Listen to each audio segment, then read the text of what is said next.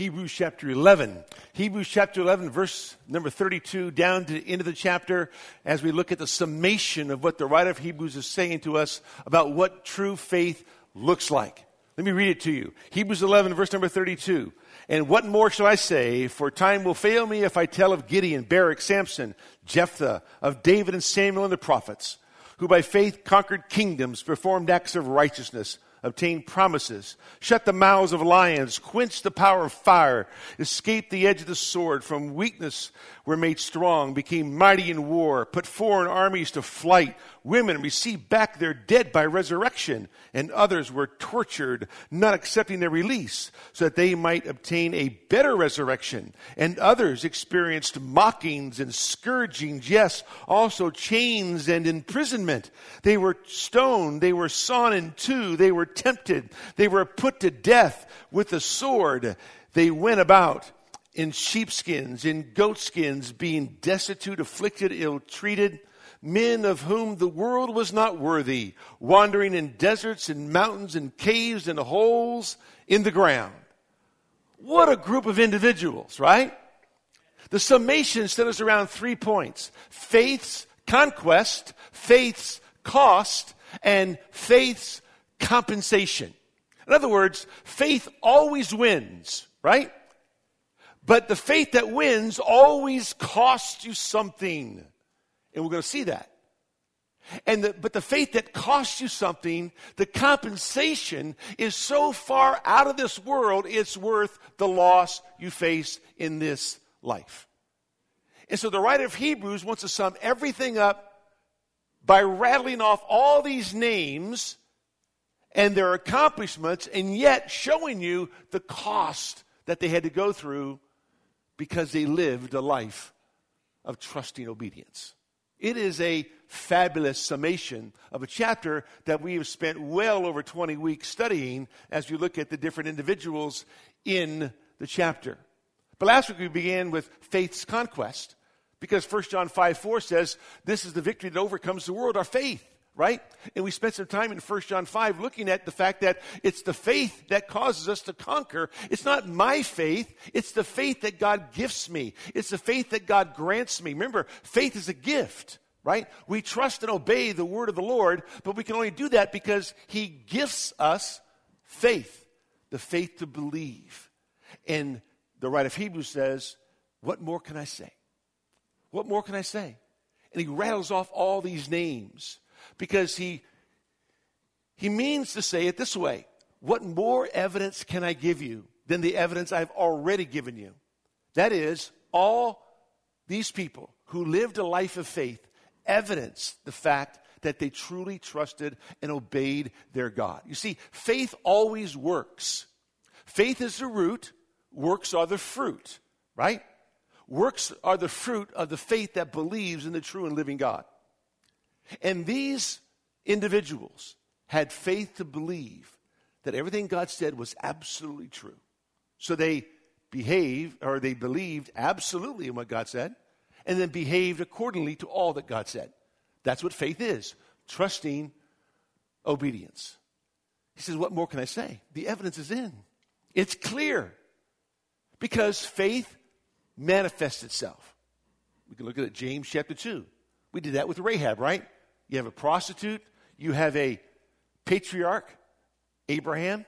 Both of them proved their faith by their works. You can go to Matthew chapter 13, the parable of the sower and the soil. There's only one soil that produces fruit. Two of the other three look like they're saved, but really aren't, because they produce no fruit. But the fourth soil produces fruit, some 30-fold, some 60-fold, some 100-fold. Why? Because faith works. Faith is seen. Faith is evident. Faith is clearly seen. That's what the writer's saying. Look, let me tell you something. Faith is so obvious, you don't miss it. Now, having said that, please understand that none of the people in Hebrews 11 are without failure,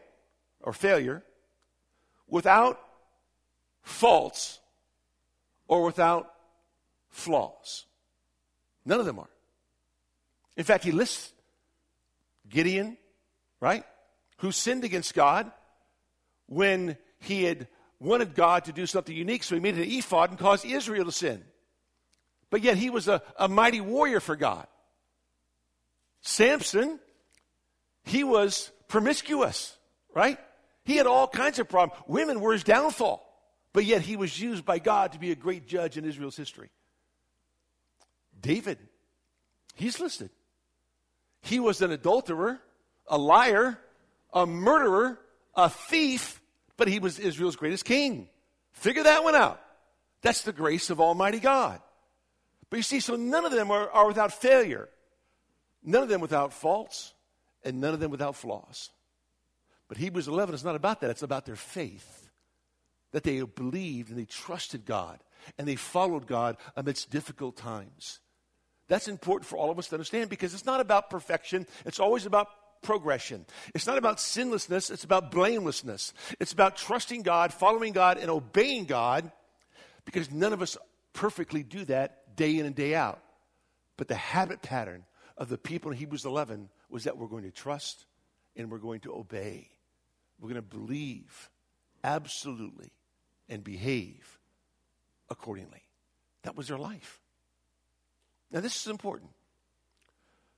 Why? Because you see, faith is something we pursue. Let me show this to you. Turn with me to 1 Timothy 6 for a moment. 1 Timothy chapter 6. I want you to understand this, because this is crucial to every one of us. Because we're not perfect and we sin, we all have our flaws, we all have our failures, and yet we are to pursue faith. So Paul is talking about the man of God, right? He talks about the man of God. Remember, Timothy is the only person in the New Testament called the man of God. It's not that Paul wasn't a man of God, he was. It wasn't that Stephen wasn't a man of God or the apostles weren't men of God. They were. They just weren't specifically called a man of God. The only person in the New Testament called a man of God is young Timothy. And Paul tells him in 1 Timothy 6, but flee from these things, you man of God. What things? Well, in the context, it's the love of money, because that's the root of all kinds of evil. You can't be God's man and money's man. You can't serve both. So he says, you flee from these things, young Timothy. Now look what he says. And pursue righteousness, godliness. What's the next word? Faith. Pursue it. The word pursue is a hunting term. It means to track it down.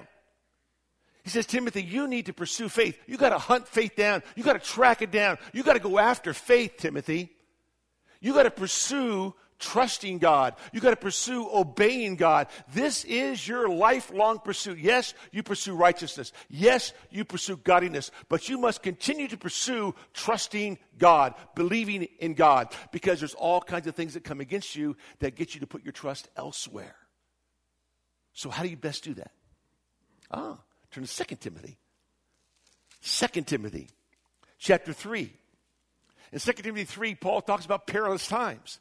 Perilous times is a word that's used in Mark's gospel in chapter 8 to talk about the land of the Gerasenes and the man that was filled with demons, right? So he's going to explain to you that in the last days, which is the days from the first coming of the Messiah to the second coming of the Messiah, those days in between that, in the last days there will be perilous times. The world is going to be like Satan's graveyard. And this is how he describes it. He says, but realize this, in the last days, perilous times will come. For men will be lovers of self, lovers of money. Boy, that's an understatement, is it not? Lovers of self and lovers of money? I mean, that's the way we characterize our country. And then it says, boastful, arrogant, revilers, disobedient to parents. Wow, that's last days prophecy, right? Ungrateful, unholy, unloving, irreconcilable, malicious gossips, without self-control, brutal, haters of good. God is good. You hate God. God's word is good. They hate God's word. They hate anything that's good. Treacherous, reckless, conceited, lovers of pleasure rather than lovers of God. He's characterizing end times. He's characterizing perilous times, right?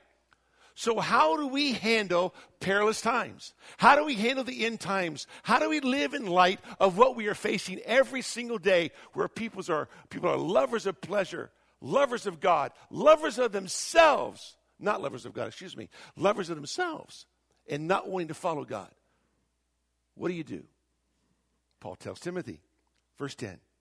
Now you followed my teaching, conduct, purpose, and, what's the next word? Faith. How do you pursue faith? How do you constantly keep a perspective on hunting down faith? You find a mature person in your church who lives a life of faith, and you follow them. That's it. Just look to them and follow them. That's all you got to do. Paul says, pattern your life after me. He says this. He says, you follow my teaching, conduct, purpose, faith, patience, love, perseverance. And then he talks about persecutions and sufferings, such as happened to me at Antioch. He talks about the conquest of faith. He talks about the cost of faith. It's all right there. And then he ends up talking about the compensations of faith as he goes on in 2 Timothy chapter 4, because he follows the pattern of Hebrews chapter 11. Same thing. The Bible says the same thing over and over and over again, just comes at it from different perspectives, from different viewpoints, from different people, but it's all the same thing. Paul says, Timothy, pattern your life after my faith. You saw how I trusted God amidst persecutions. You saw how I trusted God during difficult times. You saw how I followed God. Just follow my trusting obedience, and you'll learn to trust and obey as I did. That's it. Listen, Christianity is not rocket science. You don't need a Phi Beta Kappa to live the Christian life. All you got to do is follow the godly people. Follow the people in Hebrews 11. Look to them, see them. That's why they're there. They're examples of true saving faith, true believing faith. That's how they live their lives. Look to them, follow them, and see. And that's what Paul says to Timothy. Timothy, I want you, you're a man of God. You pursue faith. But you pursue faith because you have patterned your life after my faith. You saw how I trusted God. Now you pursue it and do the same thing. And my prayer for you and for me is that as we've studied Hebrews 11, that would be our desire. We want to live like these people lived. We're not going to live without failure. We're not going to live without flaws. And we're not going to live without fault. But we can live a life of trusting obedience, a life of faith. And that's our pursuit, right? That's what we want to do. So what he does is he lists in faith's conquest people by name, then people by fame. By name and by fame. Can you remember that? That's easy to remember, right? It all rhymes. People by name and people by fame. So he lists them. He says, Hebrews 11. He says, what more can I say?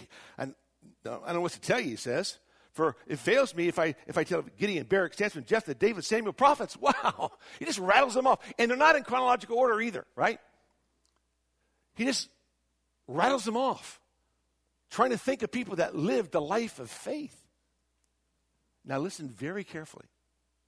He rattles off people who lived the life of faith during Israel's most difficult days. This is so encouraging. This is so wonderful. Why? Because that's when people of faith need to step up the most, right?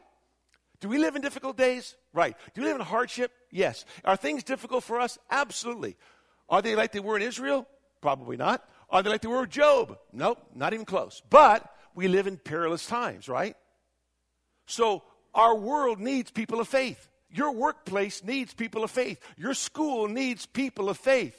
Wherever you live needs an example of what it means to trust and obey the true and living God.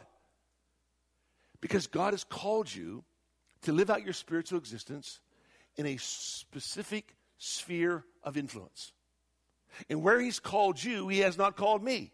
And where he's called me, he hasn't called you. But he did call you to live out your faith, live out your spiritual existence in a specific sphere of influence that God has strategically placed only you. Only you. He didn't put me at Aquinas High School where Kate is. He didn't put me at Cal State Fullerton where Harold is. He didn't put me there. He put them there. That's their sphere of existence.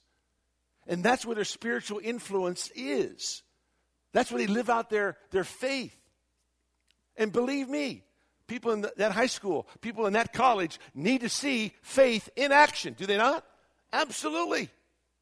So God has strategically placed individuals like yourselves in your specific place of employment, your specific school, your specific neighborhood. It's all there. God put you there so that they would be able to see your life and say, that's what it means to trust and obey the true and living God. So you have Gideon and Samson and Jephthah and David and Samuel and the prophets. Israel needed an example. But they all came to minister during Israel's darkest days. Barak came to rule when Israel was at its weakest point. There was no male leadership. There was only female leadership. Gideon, Baal worship was at its height. Samson, the Philistines had been oppressing Israel day after day, month after month, year after year. So God raised up Samson. Jephthah, Baal worship abounded. David, King Saul, had led the nation away from God, not to God, and God raised up David to be the next king of Israel. Samuel came on the scene when the priesthood was corrupt with Eli and his sons. They needed a pure example, so God raised up Samuel. The prophets, they came on the scene, right? Amidst Israel's apostasy. See, what's so great about this is the writer says, what more can I say? I got all these people I want to name, but no matter what your situation, no matter what your circumstance, God's going to raise you up to be a man or woman of faith, to live a life of trusting obedience so that everybody around you will know that's what it means to trust the true and living God. That's the challenge for every one of us, isn't it? That's our challenge every day, to live that way. So important. On top of that, isn't it interesting that no matter who you are and no matter what you do, God will use you? We got kings, we have priests, we have prophets, we have judges. But God can use anybody. I mean, everybody who was raised to a place of prominence in Hebrews 11 began as a nobody. Did they not? Look at Gideon. Gideon came from a poor family. And the Bible says in Judges 6 that he was least in his father's house. But God raised him up. And what did he do? He drove the Midianites out of Israel. God used him in a mighty way to fight 135,000 Midianites. And he had gathered together 32,000 men. He thought, wow, we got 32,000. I know we're underwhelmed here by the 135,000, but we have 32,000. God says, you got too many guys, too many men. So God whittled it down to a simple 300 men. And the 300 men he chose had no military experience. Didn't go off to college and get a PhD. He chose them just how they drank water. That's it. Because God says, I'm going to be glorified, I'm going to be magnified by using the least of these. And instead of arming them for battle, he gives them what? Pitchers, horns, and lanterns. That's it. They're going to war with that. And they begin to scream and shout and smash the pitchers. And of the 135,000, 120,000 of them kill each other. Wow, what a way to win. Right? And the other 15,000, they flee. They run because they're scared to death. God says, I'm going to use a man least in his family. I'm going to raise him up to trust me, and then he's going to conquer the Midianite nation. Wow. Isn't that great? I don't care who you are, where you're from, what your background is. Listen, if you love the Lord Jesus Christ and you're a person of faith, God's going to use you in a mighty way. And then you think of the other ones, Barak in Judges chapter 4. He was an absolute nobody. In fact, a woman had to rebuke him to action before he actually did anything. And Barak confronted 900 chariots of iron with 10,000 men and won the battle. Because God would use the least of these. Samson came from a lowly home, from the lowly tribe of Dan. but he became Israel's greatest strongman. We did a whole series on Samson. Remember him? The world's weakest strongman was Samson, right? He was a weak man, but he was the strongest man in Israel's history, and God used him to rid the nation of the Philistine nation, right? Oh, by the way, don't forget that Samson's strength was not in his hair, although sometimes you think it is. When when Delilah cut his hair, he lost his strength. It wasn't because of his hair that he had strength. In fact, the Bible tells us in Judges chapter 16 that Samson did not know that the Lord had departed from him. And then it says in verse 28 of Judges 16, excuse me, then Samson called to the Lord and said, "O Lord, God, please remember me and please strengthen me just this time, O God." His strength was not in his hair. His strength was in his relationship with the living God. The hair just symbolized his commitment to God. He had taken a Nazirite vow. So please understand that about Samson. But God used him in a great and mighty way. And then you have, of course, Jephthah. And Jephthah was an outcast. He was an illegitimate child, and God used him. You have David. He was the last son in his family. He was the least of his sons, but he was chosen to be the king of Israel. He fought Goliath as a teenage boy and won and rid the nation of the Philistines once again. And then, of course, you have Samuel. Samuel was just a boy in the tabernacle, but his mom had given him to the Lord, committed him to the Lord. And when she'd weaned him, she gave him back to the Lord. And young Samuel would be used in a mighty way to change the nation, to follow the Lord, and to clean up the priesthood. And the prophets, most of the prophets were lowly men that God would raise up to use to rid Israel of apostasy that was running rampant through a nation. Whether it's idolatry, whether it's immorality, whether it's apostasy, no matter what it is, God will rid his people of those things with one person of faith. And that's the point. Faith conquest. Faith wins. This is the victory that overcomes the world, even our faith. It's our trusting obedience in God. It's our believing absolutely everything he says and then behaving accordingly to all that he says. That is trusting obedience. That's what faith is. That's what they did. See? They just trusted the promise of God. They believed in what God said. And then God gave them great conquests. Look what it says. It says, they subdued kingdoms. And we know David subdued kingdoms, right? We understand that. The judges, they subdued kingdoms. Look at Samson.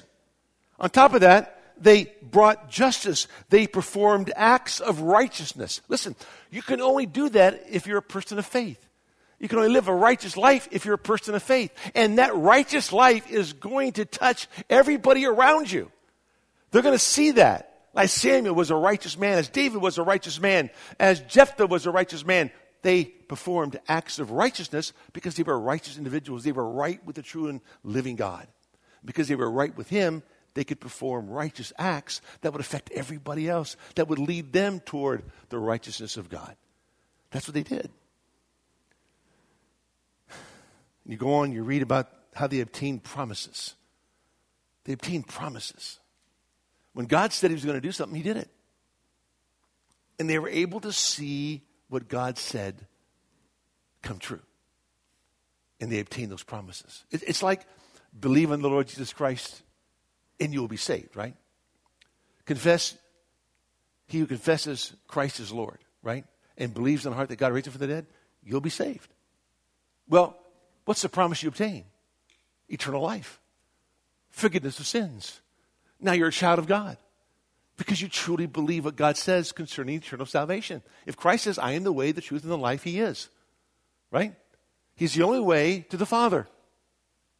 If there is no other name in heaven given among men whereby you must be saved, that's the name. What's the name? The name of Christ Jesus, the Savior. To believe that is to behave accordingly to that. and to realize that what God said is true. You obtain the promise of eternal life. You obtain the promise of being a child of God. You obtain the promise of all the inheritance, being heirs of Christ, joint heirs, heirs of God, joint heirs with Christ. What a beautiful promise that God gives to his people. And they obtain promises. It says they shut the mouths of lions. Who's that? Well, that's Daniel, right? We understand that. Remember Daniel when he shut the mouths of lions? He was thrown to the lion's den. But remember, at 16, he made a vow. Remember when we did the study of Daniel? If you weren't with us, you missed it. Because we said there's one verse, right? With one virtue that gives you all the victories you need, right? Who knows what that verse is? Anybody know? Oh, wow. Maybe I'll give you a way out. I'll just say you weren't here on those Wednesday nights. Okay? One verse, one virtue, all the victories you need. Daniel 1:8. He would not defile himself with the king's meat. He would not compromise. He was 16 years old. He made a commitment. He would not compromise God's holy word. You make that commitment. You live that commitment. Guess what? You will obtain many victories. And guess what? Daniel did. Daniel did. Because when he was 86, the same thing was still true. Why was he thrown in the lion's den? Because he would not bow down to the king's image. Because he would not worship a false god. And so what happens? They looked for an accusation. They looked for something about him on the outside, something on the inside. They could find nothing. Why? Because he would not compromise. So the older he gets, the stronger he becomes. That's the way it should be in our walk with the Lord, right? The older we get, the stronger we are. Daniel was that kind of guy. Shut the mouths of lions. They threw him in the lion's den. He didn't care. And it wasn't like 2 or 3 lions walking around as you see in the pictures. No, it was a pack of lions. There were a multitude of lions in the lion's den, and they purposely didn't feed them so they could feed people to them. But the mouths of the lions were shut. Because not only did he obtain promises, his faith was victorious. He lived a life of believing in God and trusting God, shutting the mouths of lions. And all through Daniel's life, outside of Joseph, Daniel is that example in the scriptures where you see or read nothing about his flaws or his sins or anything. Nothing. These men were deeply committed to their God and used in a powerful way. But it goes on to say that they quenched the power of fire. Well, you know, that's Shadrach, Meshach, and Abednego, right? Book of Daniel. These were men of fame. And they weren't afraid of the fire. And the king was so upset, he tried to heat the fire 7 times hotter than it normally would be. Now, listen, how much fire does it take to burn you? Come on. The king was so angry, he had to overheat the fire to make it so hot. He wanted just to incinerate them. But instead, the people who threw them in were incinerated. Shadrach, Meshach, and Abednego, they didn't even smell of smoke. Talk about obtaining the promise. Talk about gaining victory. Talk about men of true faith. They said, "O king, we will not do what you say. For our God, he is able to deliver us." Now, the Lord could have killed them, and they would have been delivered into what? Glory. They still would have been delivered, right? Into glory. But they trusted their God. They weren't afraid to die. They were willing to pay the cost for their faith. That's what people of faith do. They're like the people in Revelation 12:10. They do not take any thought for their own lives. That's what people of faith do. People of faith do not care about their physical existence. They only care about living for the glory and honor of God. Read it in Revelation 12, verse number 11. That's how the people in tribulation are going to live their lives. They were able to overcome Satan. Why? Because of the cleansing blood of the Lamb, because of the testimony of their faith, and they did not think their lives were worthy of anything. And they overcame the evil one. That's what people of faith do. That's how they live their lives. This is the people in Hebrews 11. That's how they live their lives.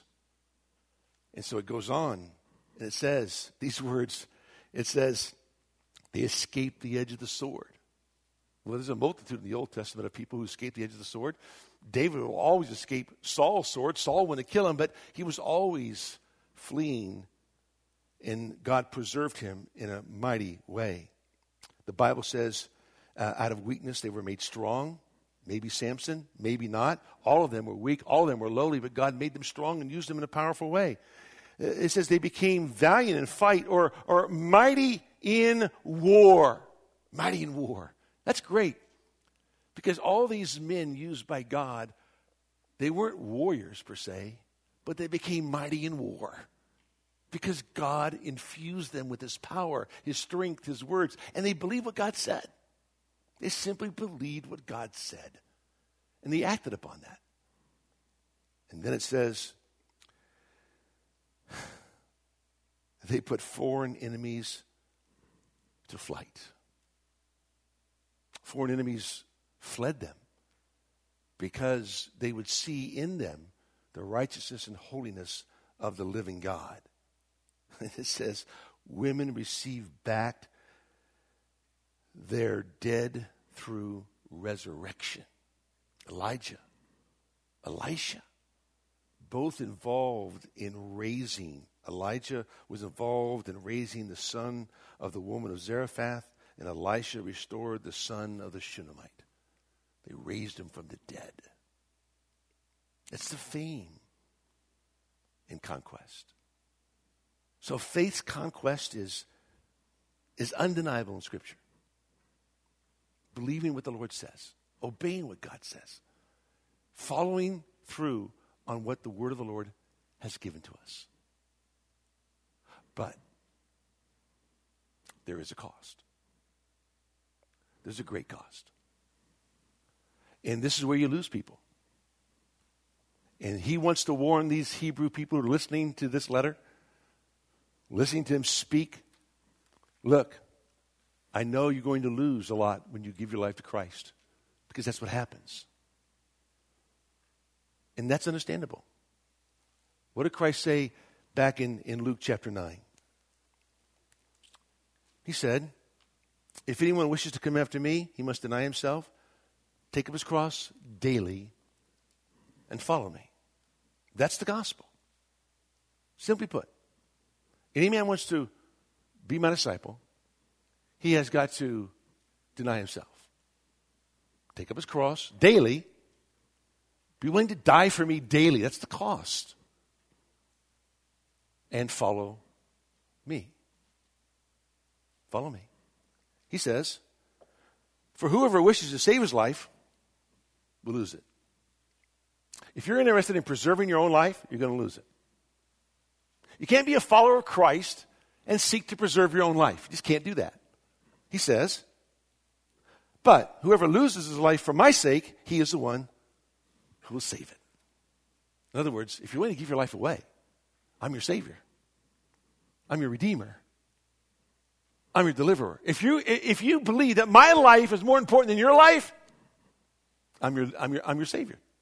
But if you believe that your life is more important than mine, sorry, no deliverer. You're going to die in your sins. That's the gospel. We must be willing to give our life away.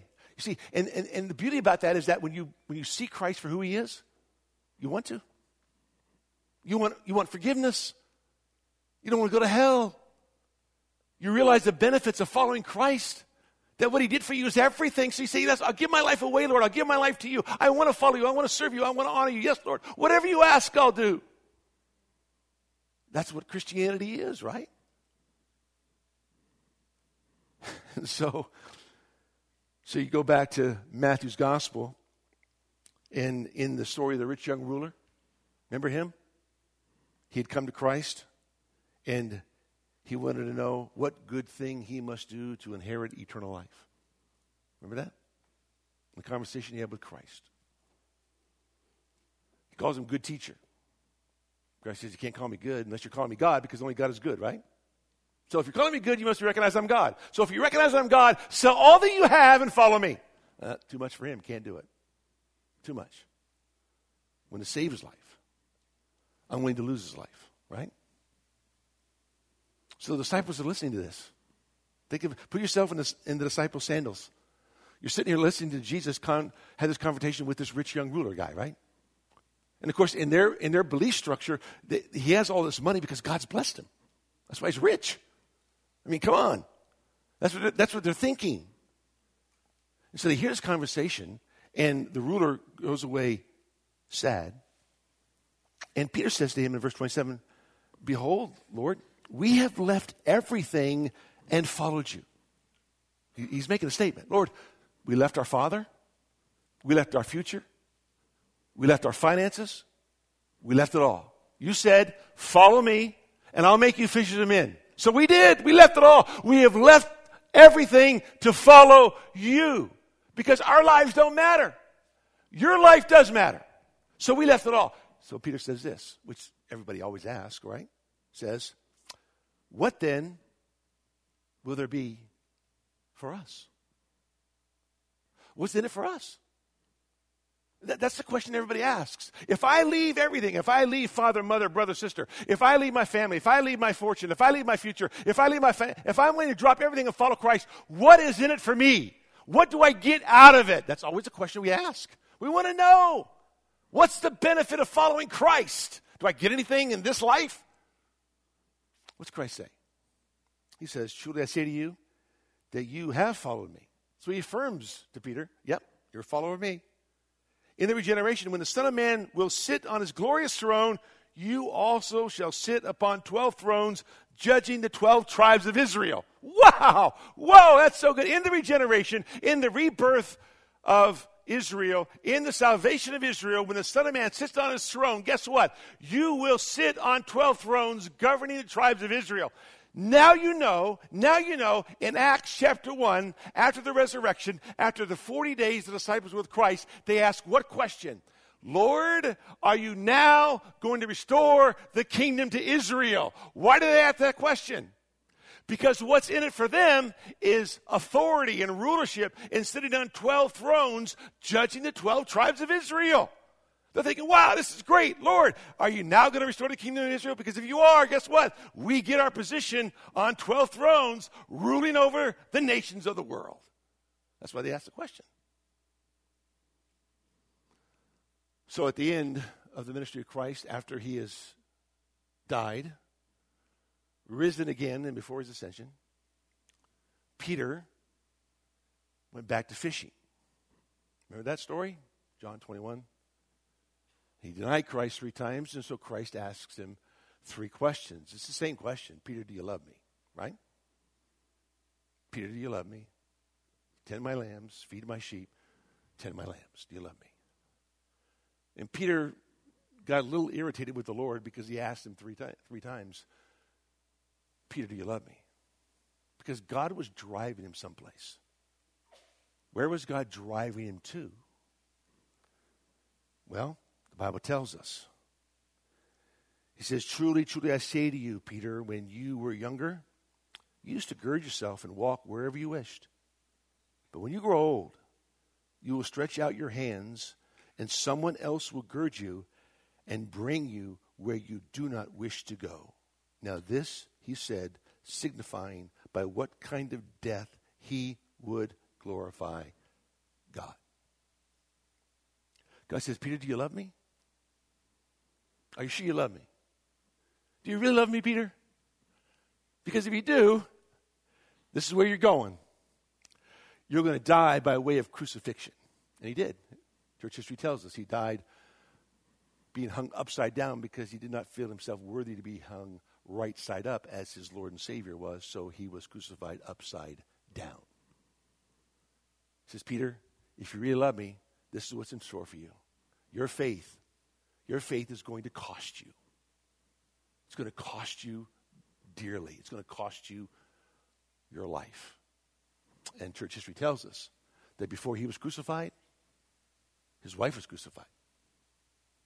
And he would sit there rubbing her face, saying, "Remember the Lord. Remember the Lord. Remember the Lord." Cost. And he was crucified upside down. But Peter, being a man of questions, asked another question. And when he had spoken this, Jesus said to him, follow me. And Peter turned around, saw the disciple whom Jesus loved, that's John, following them.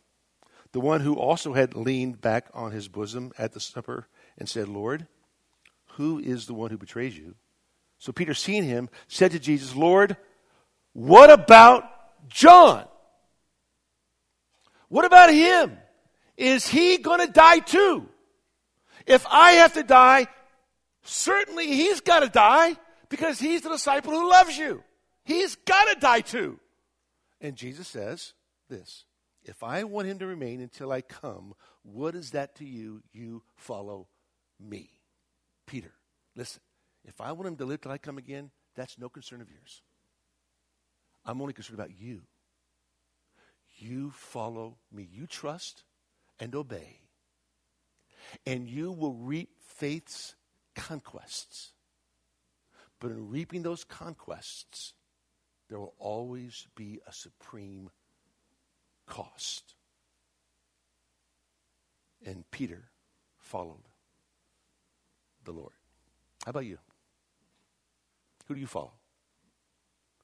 What is your faith like? Is it like the people in Hebrews chapter 11?